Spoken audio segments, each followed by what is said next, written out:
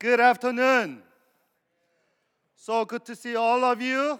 And those of you just coming, come on in. This is the favorite seat. This is the seat to take. But anyway, we have once again, we have many friends who are visiting us. And to be honest, last Sunday when I was standing up here, I didn't recognize our church because a lot of regular members are joining via Zoom. And we have more, newcomers, recent comers than our members. So now I'm slowly adjusting. All right.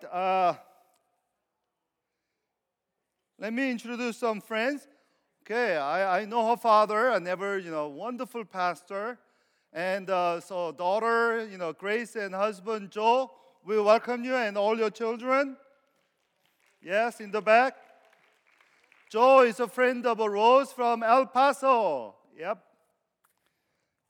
my town, right?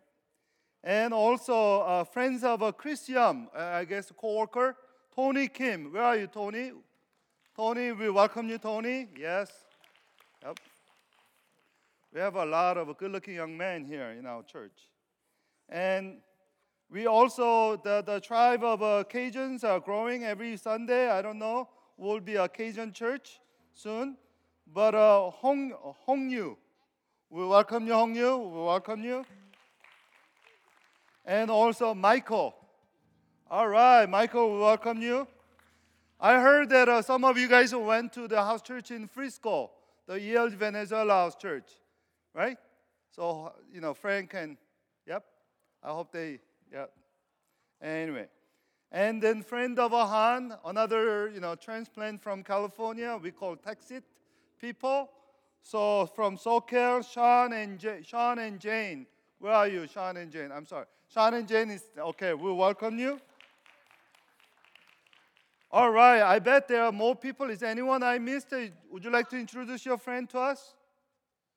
Otherwise, let's start. So let's all stand and then go to 5 people that you recognize and 5 you don't recognize. Say hello. Get to know each other. Say hello. And while you're greeting, people on the back, move up.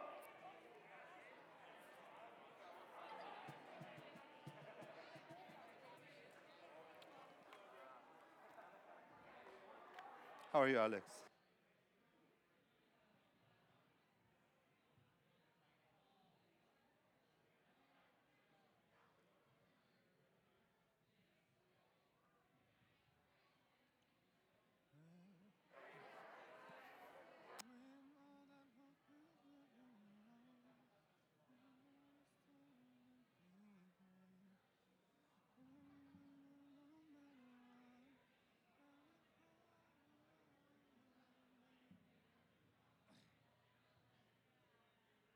Right. Today's call to worship comes from Isaiah 61 and Luke 4, which later we will share. So let's all stand and let's read responsively and let's begin our worship. You who are poor, why have you come? I guess we are not many poor people here. So let me ask again. You who are poor, why have you come? You who are brokenhearted, why have you come? You who are captive, why have you come? You who are prisoners, why have you come? You who mourn, why have you come?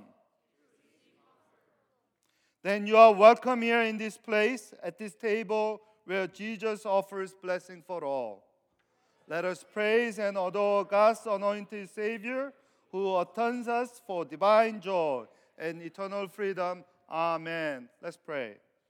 God of grace and mercy, we praise you and thank you for opening the eyes of the blind, breathing life into the dead, releasing those bound by sin and Satan. We pray that through your Holy Spirit and His power, may our hearts be challenged. May our minds be convinced. May our wills be conquered. All this we pray in the name of Son of God, who came to be our Savior, who lives to be our Lord, who will return and fully make all things new. Amen. Let us all praise the Lord. Good morning, church. It's been a while since I've been here, and it's really good to be back. So we're going to start off with this new song, and this was a song that was incredibly comforting to me this week. This was a week of a lot of ups and downs and unexpected things. We're down like 70% of our staff. So basically, like next week, we were told we may not be able to work. And it may have to be all through like electronics. And then we lost this one physician, just kind of got let go unexpectedly. So that was very traumatic for all of us. And so the repeated theme that I was feeling was just this powerlessness. Just feeling like everything, is out of control, and, COVID and keeping kids safe, and just you feel like you can't do anything like within your power. But this song reminded me that we have the most powerful God behind us. Like He is on our side. And I want to share this verse from Psalms 33. And starts on verse 9. For He spoke, and it came to be. He commanded, and it stood firm. The Lord foils the plans of the nations. He thwarts the purposes of the peoples, but the plans of the Lord stand firm forever. Amen. So as we sing this song, even though it may be new to you, let's really experience the power of God, and let us just praise Him for who He is this morning.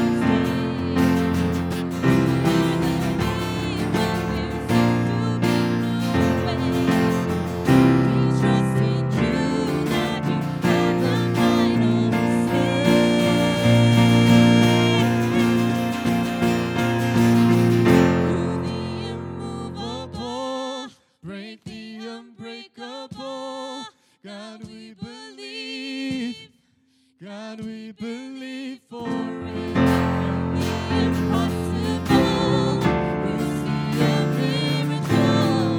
God, we believe. God, we believe for the immovable, break the unbreakable. God, we believe. God, we believe for it. From the impossible, we'll see a miracle. God, we believe. God, we believe for it.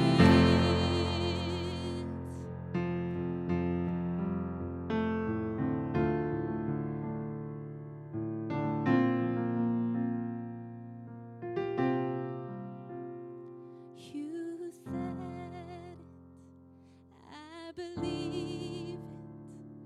You said it, it is done. You said it, I believe it. You said it, it is done. You said it, I believe it. You said it is done. You said I believe it. You said it is done. Move the immovable, break the unbreakable. God, we believe. God, we believe for it. From the impossible, we'll see a miracle. God, we believe. God, we believe for it. God, we believe. God, we believe for it. God, we believe. God, we believe for it.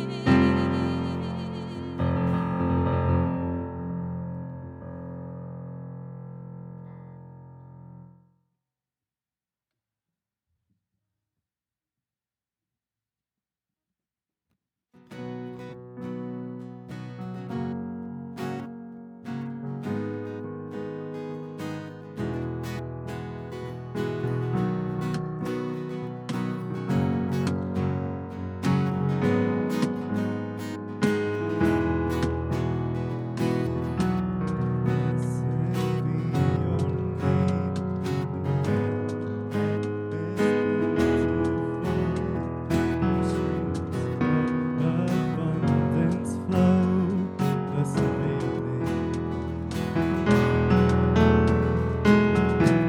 Blessed be your name.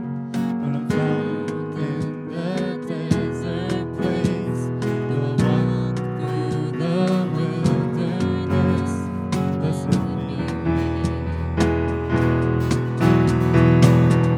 Every blessing you pour out, I'll turn back to praise. When the darkness closes in, Lord, still I will say, blessed be the name of the Lord. Blessed be your name. Blessed be the name of the Lord. Blessed be your glorious name. Blessed be your name. When the sun's shining down on me, when the world's all as it should be, blessed be your name. Blessed be your name. On the road marked with suffering, others pain in the offering. Blessed be your name. Every blessing you pour out, I'll turn back to praise. When the darkness closes in, Lord, still I will say, blessed be the name of the Lord.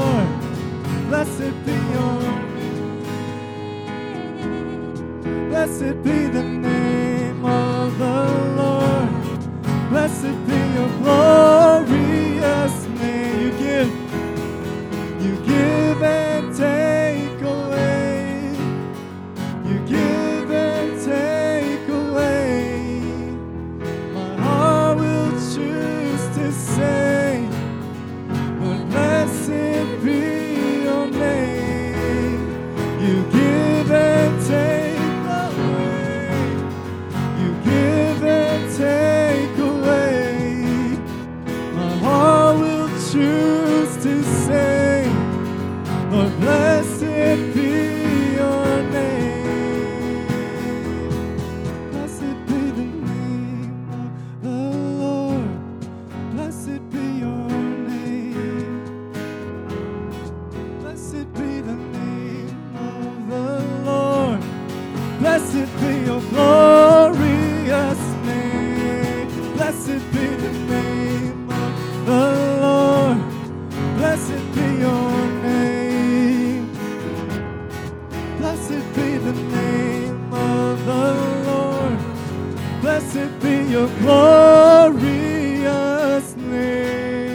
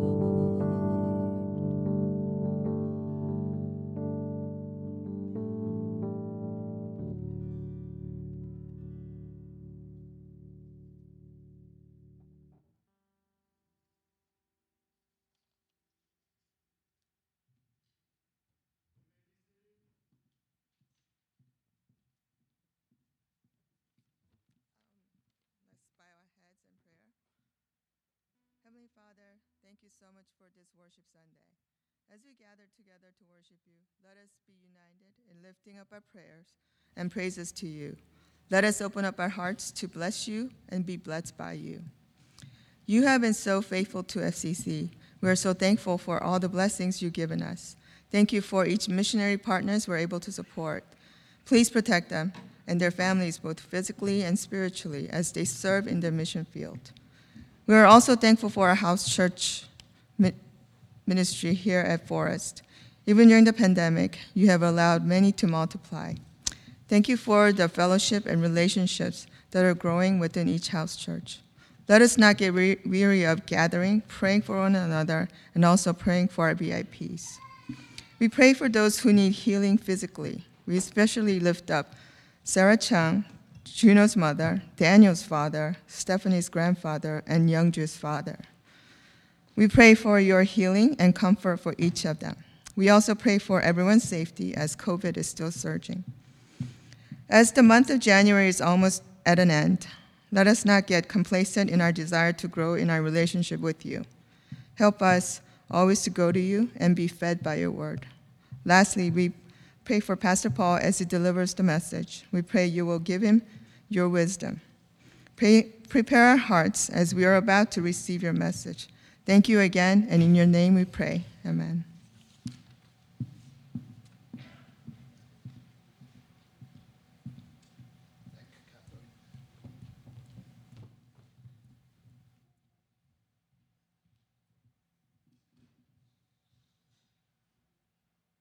All right, children, follow your teachers. Have a wonderful time together. I don't think I might speak all that far, so next time feel free to move a little bit closer.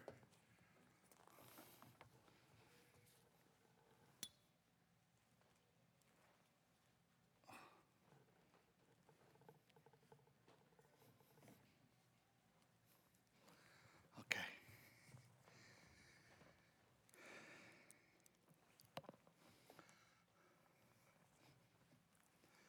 At Forest, I preach 3 regular sermon series in a year for balanced spiritual diet. In spring, I start the new year with the gospel. In summer, we study the Old Testament. In the fall, we learn about the letters of the New Testament. Last spring, we reflected on the Gospel of Mark, entitled The Act of Jesus.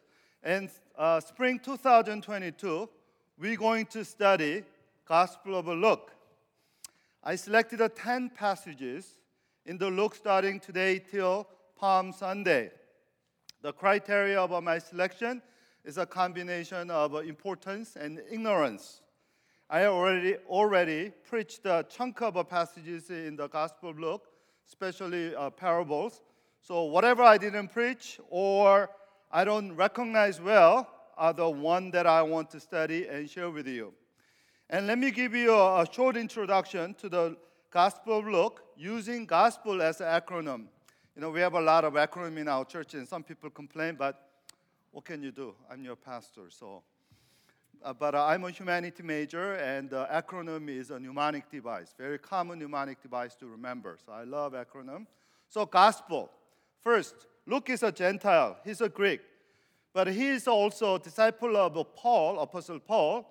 He wrote 2 books, Gospel of Luke and the Book of Acts. Luke is about the story of Jesus, and the Acts is about how church started and spread. Once again, 2 main themes of Luke's theology, Christ and church. Christ and church. That's the main theme of Christian theology, people. So I hope you also, if you have a theology, it's all about the Christ and the church. And he is, even though he's a Greek, he is a very much Jewish in terms of writing and thinking. So it's a very Old Testament intensive. So Gospel of Luke recognize or cite the Old Testament very much. Right next to the Matthew, make a lot of references of the Gospel of Luke.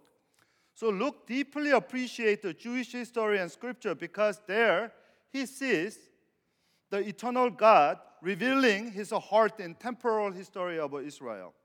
You know, it's like some of us, like me, naturalized citizen, appreciate the uniqueness and specialty of our country better than some natives. America is a special country. I love my native country, not because it's a perfect country, but it's a penitent country. We have a lot of problems, but we have overcome, and we're still fighting, and I know one day we will overcome this systemic racism and all other things. So Luke recognized the unique redemptive significance of a Jewish people and their Messiah, Jesus Christ, for the whole world. S stands for scientific writing. Luke was a physician, so he was not an emotional writer, a believer. So he's an intellectual and a careful thinker.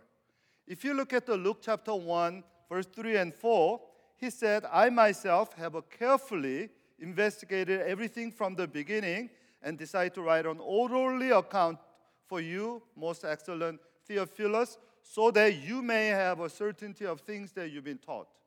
The Greek word for certainty is asphaleia, from which we have an English word asphalt. So Luke wrote his gospel for us to believe with assurance or conviction or confidence. So gospel of Christ is not a myth, but it's an actual history to look. And P stands for praying or prayerful. Luke was not a dry, rational Christian thinker, but a man of a deep spirituality. Gospel of Luke highlighted Jesus' praying life more than any other gospels. Combined with the book of Acts, Luke's writing mentioned more than 1/3 of the prayers of the New Testament. And finally, E, my favorite E, eating. In this gospel, eating occasion mentioned more than other gospels. And the theme of eating and celebrating Jesus is highlighted. And I want you to know that eating is a biblical and deeply spiritual. Who you eat with is who your life companion is. Word actually companion in Latin simply means somebody who shares food with you, bread with you. Come means with. Pan or pen, that is a Latin word for bread. Someone who shares bread. So our closeness someone is measured by number of meals that we have with that person. So Forest is a feasting church. And Forest is a feasting church. I'm a drinking pastor. Well, that's just, ask me what I mean by it. We drink boba, we drink, coffee, we drink other drinks. Now, L stands for love for little people, especially little people that world be little, poor, woman, and Gentile.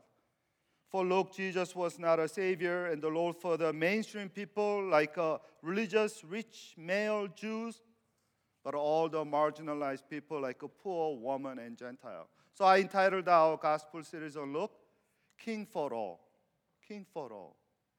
This is a gospel presented Jesus as a king for all.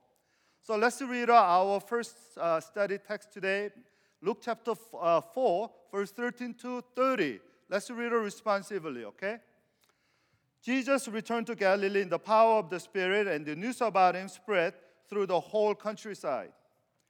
He was teaching in their synagogues, and everyone praised him. He went to Nazareth, where he had been brought up, and on the Sabbath day he went into the synagogue. As was his custom, he stood up to read, and the scroll of a prophet Isaiah was handed to him. Unrolling it, he found a place where it is written, Spirit of the Lord is on me, because he has anointed me to proclaim good news to the poor. He has sent me to proclaim freedom for the prisoners, recovery of sight for the blind, to set the oppressed free, to proclaim the year of the Lord's favor. Then he rolled up the scroll, gave it back to the attendant, and sat down. The eyes of everyone in the synagogue were fastened on him. He began by saying to them, Today this scripture is fulfilled in your hearing. All spoke well of him, were amazed at the gracious word that came from his lips. Isn't this Joseph's son? They asked.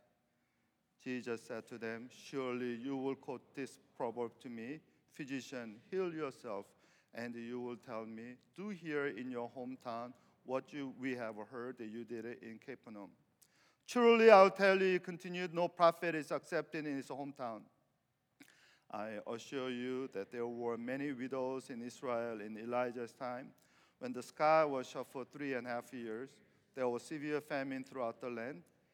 Yet Elijah was not sent to any of them, but to a widow in Zarephath in the region of Sidon.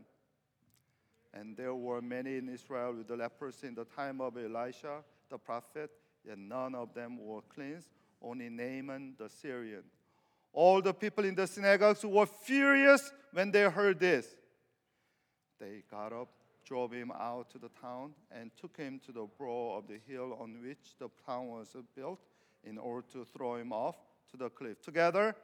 But he walked right through the crowd and went on his way. Flowers fall, but the words of the God last forever. We just read the story about the first preaching of Jesus in the Gospel of Luke. Biblical scholars and theologians call the first sermon of Jesus at his hometown Nazareth Manifesto. Nazareth Manifesto. Just like a communist manifesto written by Karl Marx and Frederick Engels in 1848 shaped the modern world history, the first sermon of Jesus is very significant because we see not only Jesus' messianic mission, but also our life mission. This sermon is supposed to anchor and compass of our spiritual journey.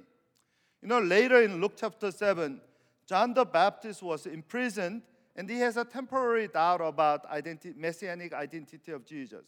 He sent a messenger, and Jesus confirmed and calmed John the Baptist by repeating this very sermon. So Luke chapter 7:22, Jesus replied to the messengers, "Go back and report to John what you have seen and heard. The blind received sight, and the lame walk, and those who have leprosy are cleansed, and deaf hear, and the dead are raised, and the good news is proclaimed to the poor." From Nazareth Manifesto, we find the three programmatic directions of our life. Programmatic directions of life. As the first sermon summarized Jesus' mission and ministry, it should also steer our life and our mission as his followers. So three programmatic directions will prepare us for a faithful and fruitful life journey in 2022 and beyond. So three things we're going to study today is the content of the sermon, center of the sermon, and also controversy of sermon. So it's easy, 3C, right? Content, center, and the controversy. In order to understand Jesus' first preaching at his hometown, let me brief you the typical order of a synagogue worship at the time. First, there was a singing, just like we did, of especially Psalm 145 to 150, Messianic Hallel Psalm, Hallelujah Psalm. And then it was followed by the recitation of a Shema. Hear Israel, the Lord our God is one. And then 18 benedictions were recited aloud in succession. And then coming the reading of the scripture. And the Jewish synagogue leader usually read a portion in the book of Moses or law, the Torah. And then he asked visiting rabbi or local rabbi to read another portion of scripture from prophets. And then the visiting or rabbi sat down in the teaching chair and give a sermon. Okay? And then it ends with benedictions of the famous Aaron's benediction that Lord bless you, keep you, and the Lord turn his face to you and be gracious to you. All those things you heard. Yeah. Now, today when Jesus returned to Nazareth after his initial ministerial success in Capernaum, a big city in Galilee, his hometown synagogue leader asked Jesus to read a portion in the book of Isaiah, and Jesus intentionally unrolled the scroll and then read the combination of Isaiah 58:6 and Isaiah chapter 61, verse 1 and 2. And listen to that sermon, that quote again. Spirit of the Lord is on me because he has anointed me to proclaim good news to the poor. He has sent me to proclaim freedom for the prisoners and recovery of sight for the blind, to set the oppressed free, to proclaim the year of the Lord's favor. Three important facts that we need to note on Jesus' citation of Isaiah. First, this prophecy was for the greatest comfort and jubilation for the Israelite. Context of Isaiah's prophecy was that people of God at this time were about to go to Babylonian exile because of their disobedience to God. And God was promising them that He will eventually liberate them and then restore them back to their homeland. So to give them a great hope, God reminded them of His most gracious command and wisdom called Year of a Jubilee. What is a Year of a Jubilee? According to Leviticus 25, God told Israelites that rest a part of a farming land every seventh year to restore and retain the fertility of the soil. And then number 7 sabbatical year, God commanded Israel to return the ancestor land to the poor, forgiving all their debt and recreate the economic level field. So every 50 years, every 1.5 generations, everyone, especially poor, can rebuild their life with a dignity. This 7th sabbatical year called Year of a Jubilee. And Bible call it, God loved these people. By the way, this is a Year of a Jubilee. God loved, this idea of a Year of a Jubilee. And God wished these people helping each other. Just like, parents. What is the joy of a parent? Seeing these children helping each other, right? Even when, especially the adult children, the more well-to-do child helping the less well-to-do, siblings. That gives a great joy to the parents. Just like that, God loved people helping each other so much that the Jubilee was called Year of the Lord's Favor. Year of the Lord's Favor. In other words, Jubilee is God's favorite year. God's favorite year. God's favorite year. That's the Jubilee.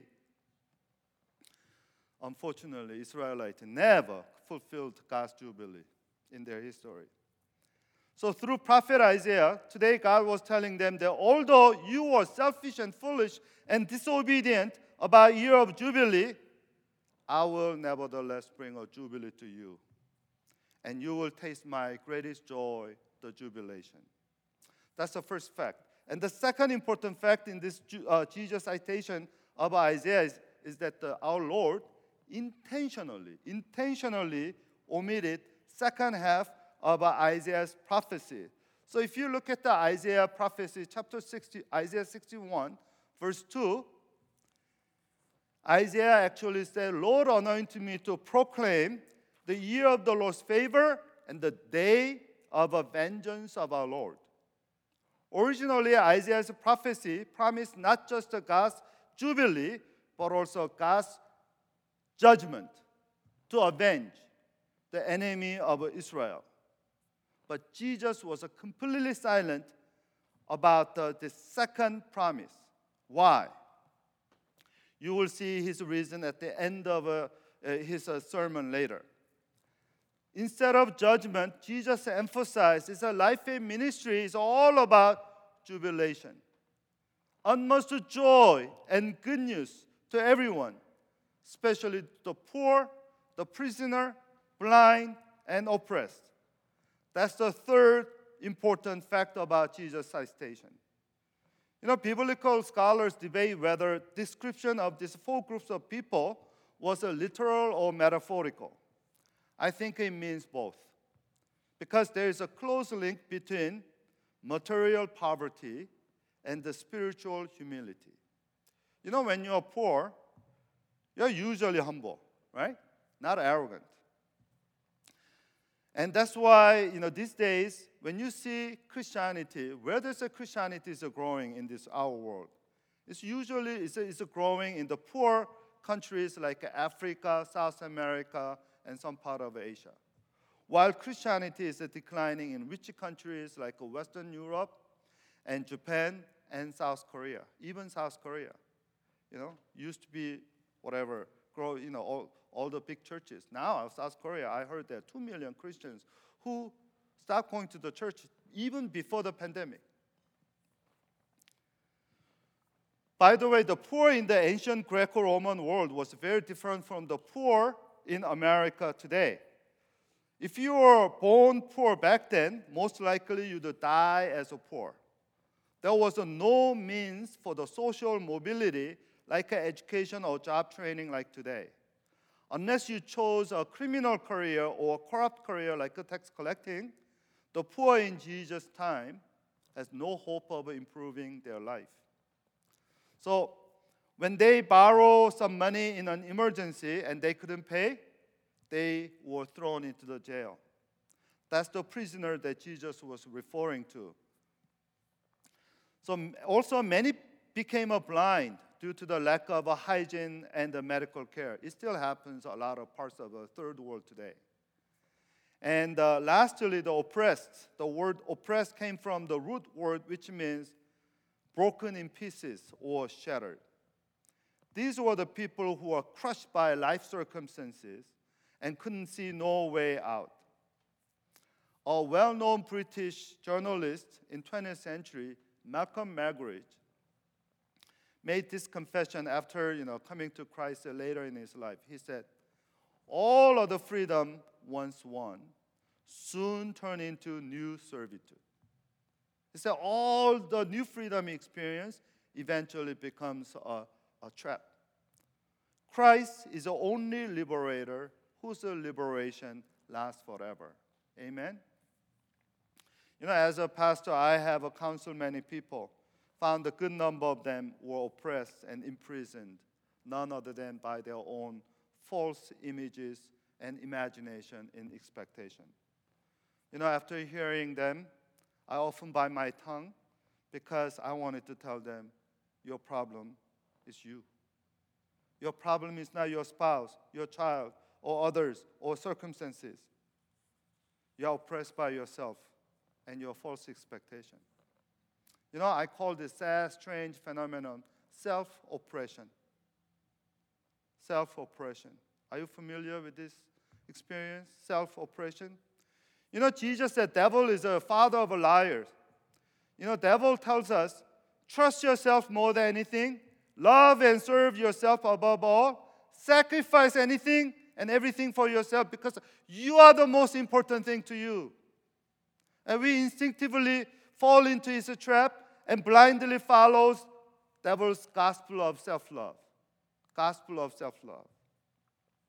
And then we find what prophet Jeremiah, confessed in Jeremiah 79. The heart is deceitful above all things, beyond the cure. Who can understand it? Devil is a deadly liar. Satan is the most aggressive accuser. When we love ourselves more than anything, do you know what we will experience at the end? Deep disappointment. Deep disappointment in myself, and self-hatred called regret. Regret is one of the worst forms of self-oppression. So how can we liberate ourselves from self-oppression and all kinds of other oppressions in our life? We find the answer to our problem in Jesus' first sermon. So that's the second point of our sermon, center of a sermon. Verse 20. Then Jesus rolled up the scroll and gave it back to the attendant and sat down. The eyes of everyone in synagogue were fastened on him. When Jesus deliberately chose God's promise of a restoration in Isaiah 61 for his sermon text, he got the attention of everyone. And then he delivers his first sermon, verse 21. Jesus began by saying to them, "Today the scripture is fulfilled in your hearing." Today, this scripture is fulfilled in your hearing. Jesus' first sermon was the shortest, 8 words. Yet the most powerful sermon I think he ever delivered. In his first sermon at his hometown, you know what Jesus declared? He said, I am the fulfillment of a God's prophecy. I am the Jubilee. I am the promise of a restoration. In words, Jesus make a radical claim about himself that I am God's Jubilee. I am your redemption. You know, this is an incredible radical claim of Jesus. You know, literally, Jesus called himself Christ because verse 18, the Spirit of the Lord on me, and because he anointed me. Greek word for anointed is a Creole, from which we have an English word Christ. Jesus revealed the center of his message and the good news of God to be himself. I am your good news. That's what Jesus said. I'm your good news. I'm your hope. You know, amazingly, Jesus didn't make this a radical claim about himself, not to strangers or foreigners who knew not much about him, but to the hometown people who saw him, knew him every day in the past 30 years. Can any normal human being can make this kind of claim? As C.S. Lewis says, either Jesus is crazy if his claims is not true, or he's truly Christ if his claim is true. Here we must recognize the important historical fact that no Jewish rabbi ever made this kind of radical claim about himself like Jesus. This was not the also first time and the last time Jesus made a radical claim about himself.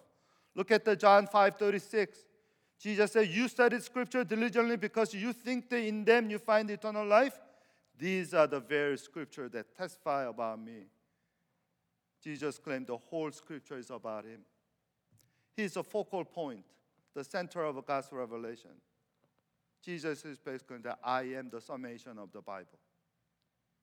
You read a Bible, you basically try to learn about me.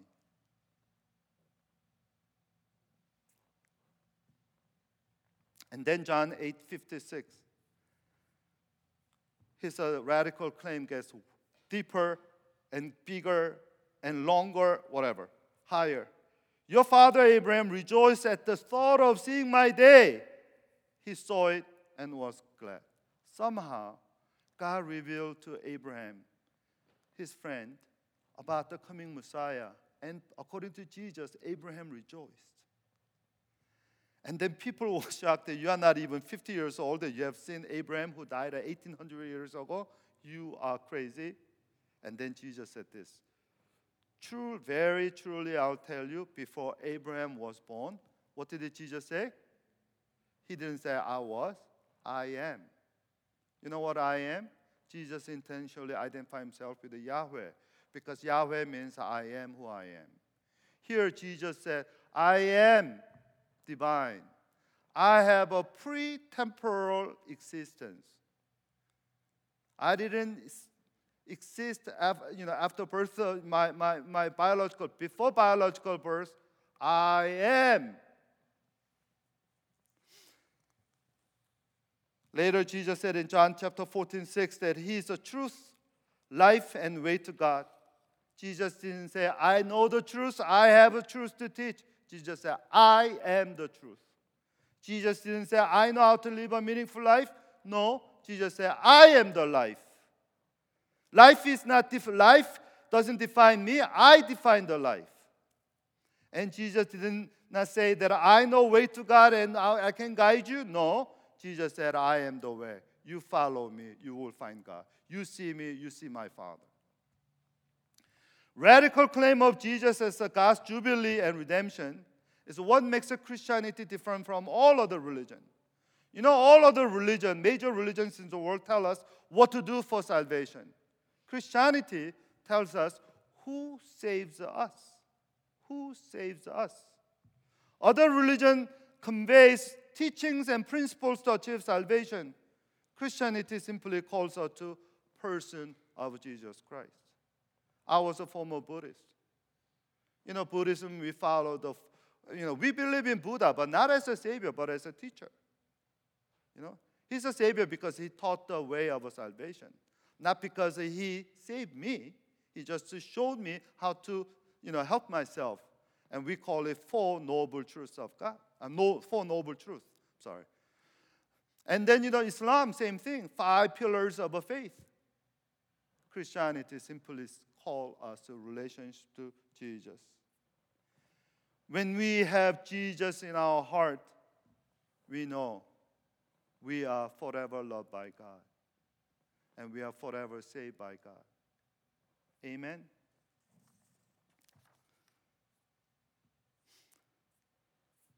When I was a non-Christian in my adolescence, and my Christian friends told me that if I believe Jesus and receive Him in my heart, I'll be saved. And I didn't understand what they meant because my only reference point was Buddhism. And then in the back of my mind, I thought, how in the world that a guy who died 2,000 years ago, whom I never met and saw, and that even saw in the picture, can change me or even save me? This is ludicrous. These Christians, these are the sort of people of a wild imagination. Poor losers. That's what I thought. And then once I received Christ in my heart, do you know what happened? I found out why Jesus, who lived on earth 2,000 years ago, still affecting me, because He's alive. He's still reigning. And He hears my prayer and answers my prayer. You ask me, I have incredible answered prayers in my life. As a Buddhist, I couldn't say. As a Christian, I can confidently say. And much more, He speaks to me through His word. I hear not a physical voice, but an incredible spiritual voice of my Savior and Good Shepherd through the Bible. Jesus is my answer to self-oppression. Jesus is my answer to idolatry, self-idolatry. Jesus is a medicine to my mental health. The more I get to know Jesus, the healthier, more grateful, and stronger my heart becomes. Is it Jesus in your heart? Do you have Jesus in your heart? Now let's look at our final and third point of the sermon, the controversy of sermon. The reaction about Jesus' hometown people to Jesus' first preaching is very interesting and definitely controversial. We need to pay close attention because many people in my opinion, they read negatively. So look at the verse 22. After Jesus preached, all spoke well of Him, were amazed at the gracious word that came from His lips. Isn't this Joseph's son? They asked. As you know, this Nazarene crowd became very hostile to Jesus very soon. So many devotional commentators and even well-known preachers, they teach that Jesus' hometown people became skeptical and cynical toward Jesus because of their familiarity with Jesus. Yes, familiarity breeds contempt, but do you sense any negativity in Luke's description about the people's initial reaction to Jesus' first preaching right after? It said, all spoke well of Jesus. All were amazed at the gracious word that came from His lips. In the light of this affirmative impression, they rhetorically asked, isn't this Joseph's son? There's nothing negative about people's reaction to Jesus' first sermon so far. I think people of Nazareth were positively impressed by Jesus and loved His first sermon. They loved, His promise of deliverance and restoration. They saw they would be the immediate beneficiary of the Lord's favor that Jesus talked about. So when they say, isn't this the son of Joseph's son? You know what they're saying? He is one of us. We know Him. We have a special connection to Him. Nazarenes were very proud of their unexpected rabbi. This carpenter's son, and the carpenter all of a sudden became religious star of the nation. News of his powerful ministry, popular reputation in a main city like Capernaum made the Nazarenes very special and almost vindicated, because Nazareth was not known for anything good. Do you remember Nathanael's comment about Nazareth in John chapter 1? When Philip invited Nathanael to meet Jesus of Nazareth, the prophet Moses predicted, what did he say? Nazareth, anything good can come from there.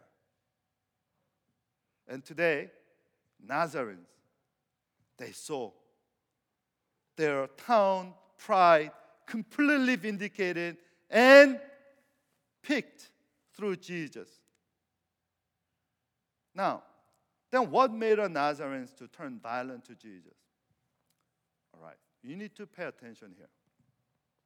We see here the glimpse of Jesus' omniscience in verse 23. Jesus read their minds better than anyone. And this is what Jesus said at the moment. When they are all excited about Jesus, Jesus said, surely you will quote this proverb to me, physician, heal yourself, and you will tell me, do here in your hometown what we have heard that you did in Capernaum. Jesus knew about his hometown people's expectation. They wanted to see some miracles of Jesus in Nazareth. So physician, heal yourself was a common proverb in antiquity. It expressed the idea that one must not refuse to do his own people the favors that he does to others. And Jesus saw the demanding heart and parochial visions of his town people over their assumed relationship to him. They're basically saying, Jesus, you are one of us. You are Nazarene, like us. We know your father. We know your mother. Your brothers and sisters married our family and friends. We are related to you. So, you should not refuse your hometown people's wishes. Give us first the deliverance and jubilee that we heard that you're doing in the big city. People of Nazareth were imposing and claiming their priority and home advantage on Jesus. It's like, we are your home team, give us some extra. So, unlike the familiarity breeds of contempt, there was no contempt here. Their familiarity with Jesus is more like creating false claim on Jesus. It's like a nepotism. I know you. We go way back. Come on, I don't know whether you experienced, several years ago in different church, a guy came to me when I was teaching at DV, and all of a sudden he said, I'm applying a chaplaincy of a Christian high school in South Korea, and can you write a recommendation for me? Problem, I don't know anything about him. Simply, we attend the same church. Out of blue, he needed a job and recommendation. I has a faculty position in Christian school, so he asked me my recommendation. See?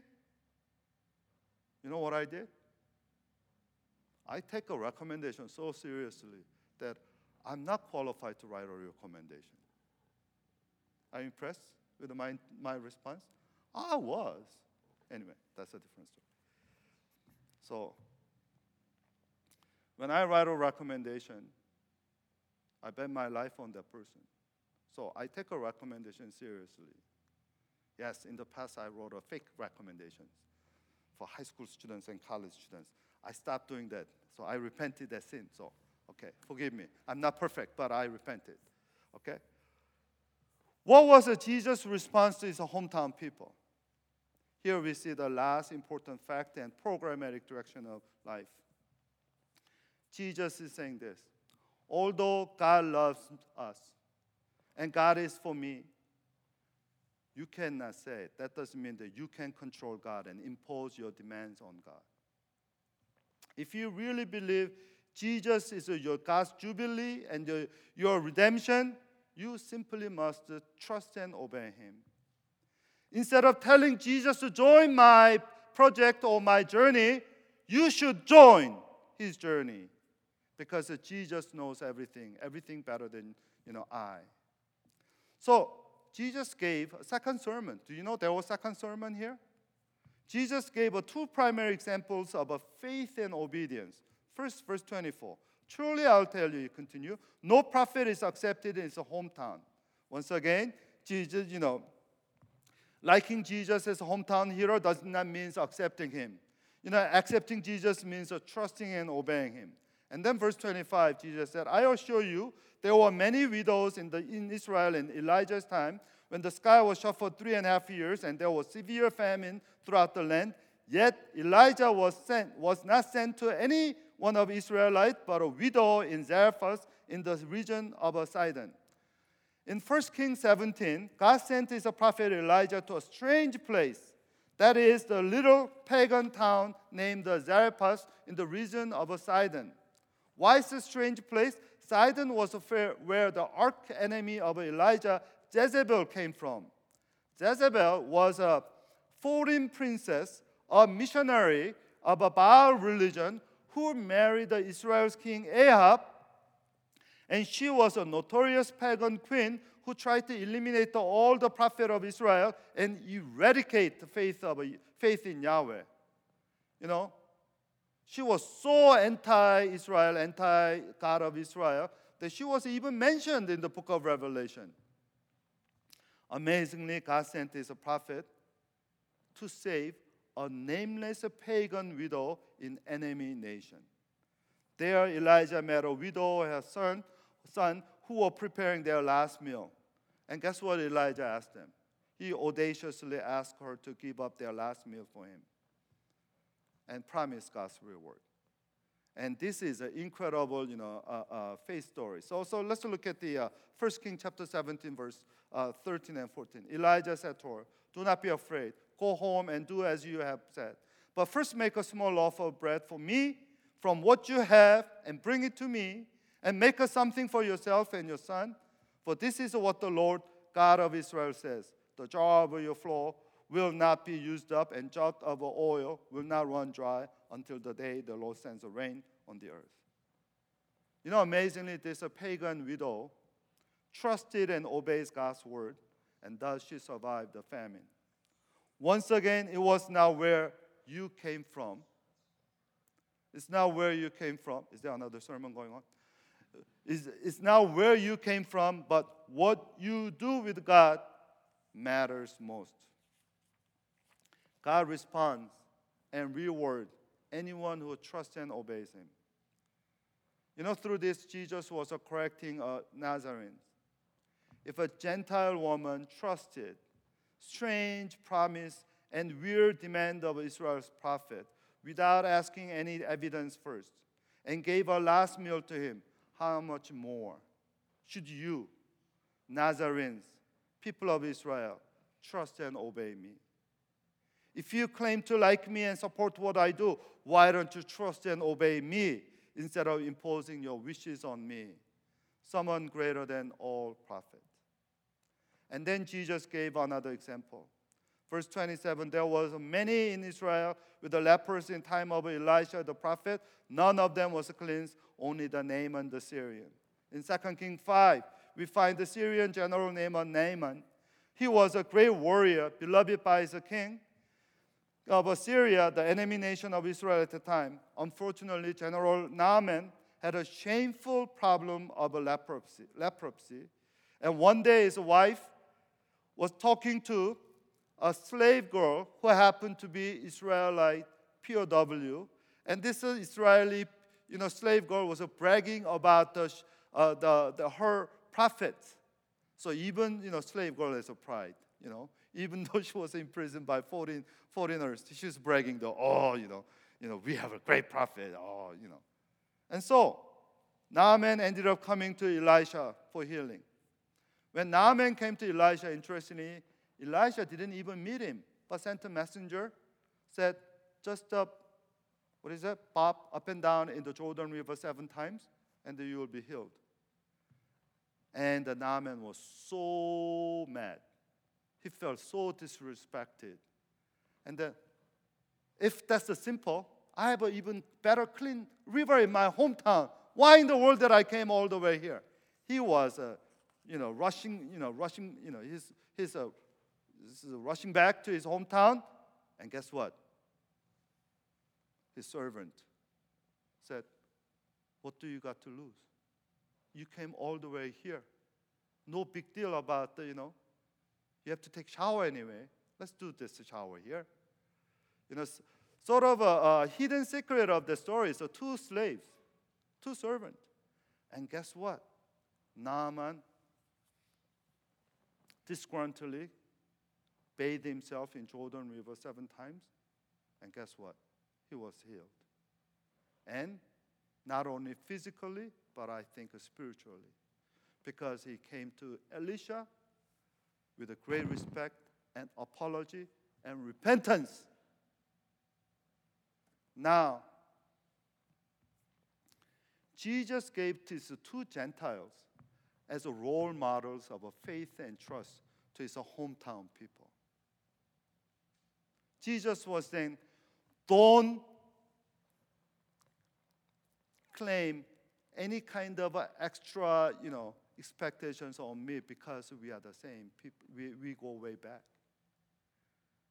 God loves everybody, and God loves to give a favor to anyone who obeys and trusts in Him more than anything. It's not about our some particular relationship or whatever. It is about our obedience to God. Are you willing to obey God? That's what it matters. Are you grateful and humble to obey God? Look at these pagan people who don't know anything about our God, yet they obeyed and they are blessed. That's what Jesus was calling out. How about us? Somehow, in back of your heart mind, you somehow said that God will bless me because I've been in this church for a long time, or I've been a pastor for a long time. I got this, whatever degrees, or I work hard. You know what? That is like a Nazarene mentality. That's a false expectation. God loves it all, but God does not show favoritism. God shows a favor to anyone who trusts and obeys Him, brothers and sisters. And this is why I really believe that the ministry is about the brokenness and the humility and the prayer. 2 weeks ago, I talked about this. Being a shepherd means being a nursing mother to our own kid. When you serve other people as their spiritual shepherd, you will find out you don't have enough love for people. Because people are selfish, let me tell you. People are selfish. And then times like that, what do? You kneel down before God and cry out, "Lord, I cannot help them. Help me."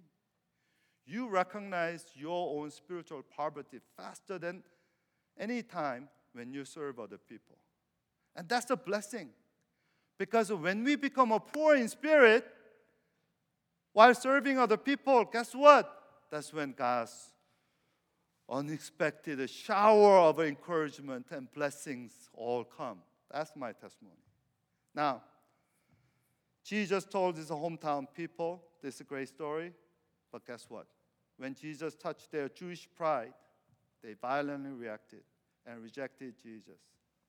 They abruptly end their worship without benediction, rushed to kill Jesus. Verse 28, all the people in the synagogue were furious when they heard this. They got up, drove him out to the town, and took him to the brow of a hill on which the town was built in order to throw him off the cliff. But Jesus walked right through the crowd and went on his way. From the beginning of his public ministry, Jesus shows us there are only two choices we can take toward him. Either we receive him or we reject him. There's no other halfway. Either trust that he is a good news and we obey his way and taste his jubilee, or resist his offer with a controlling and eventually reject him. This rejection of a Nazarene foreshadows Israel's rejection of Jesus and the crucifixion of Jesus at the end of his public ministry.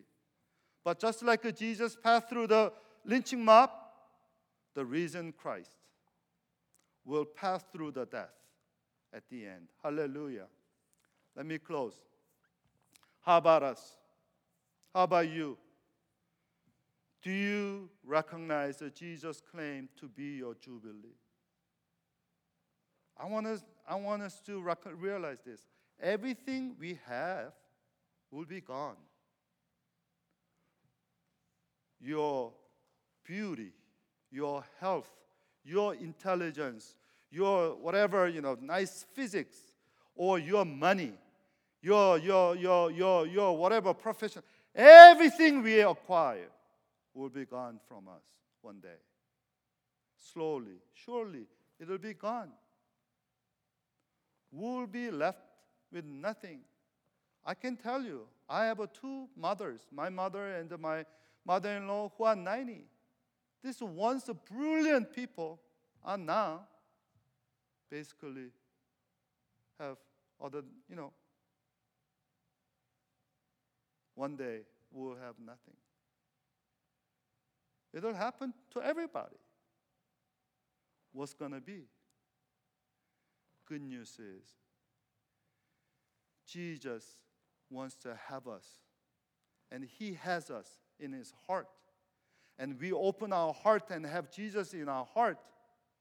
As long as Jesus has us in His heart and we know it, we know also Jesus in our heart. We have everything. Let's pray.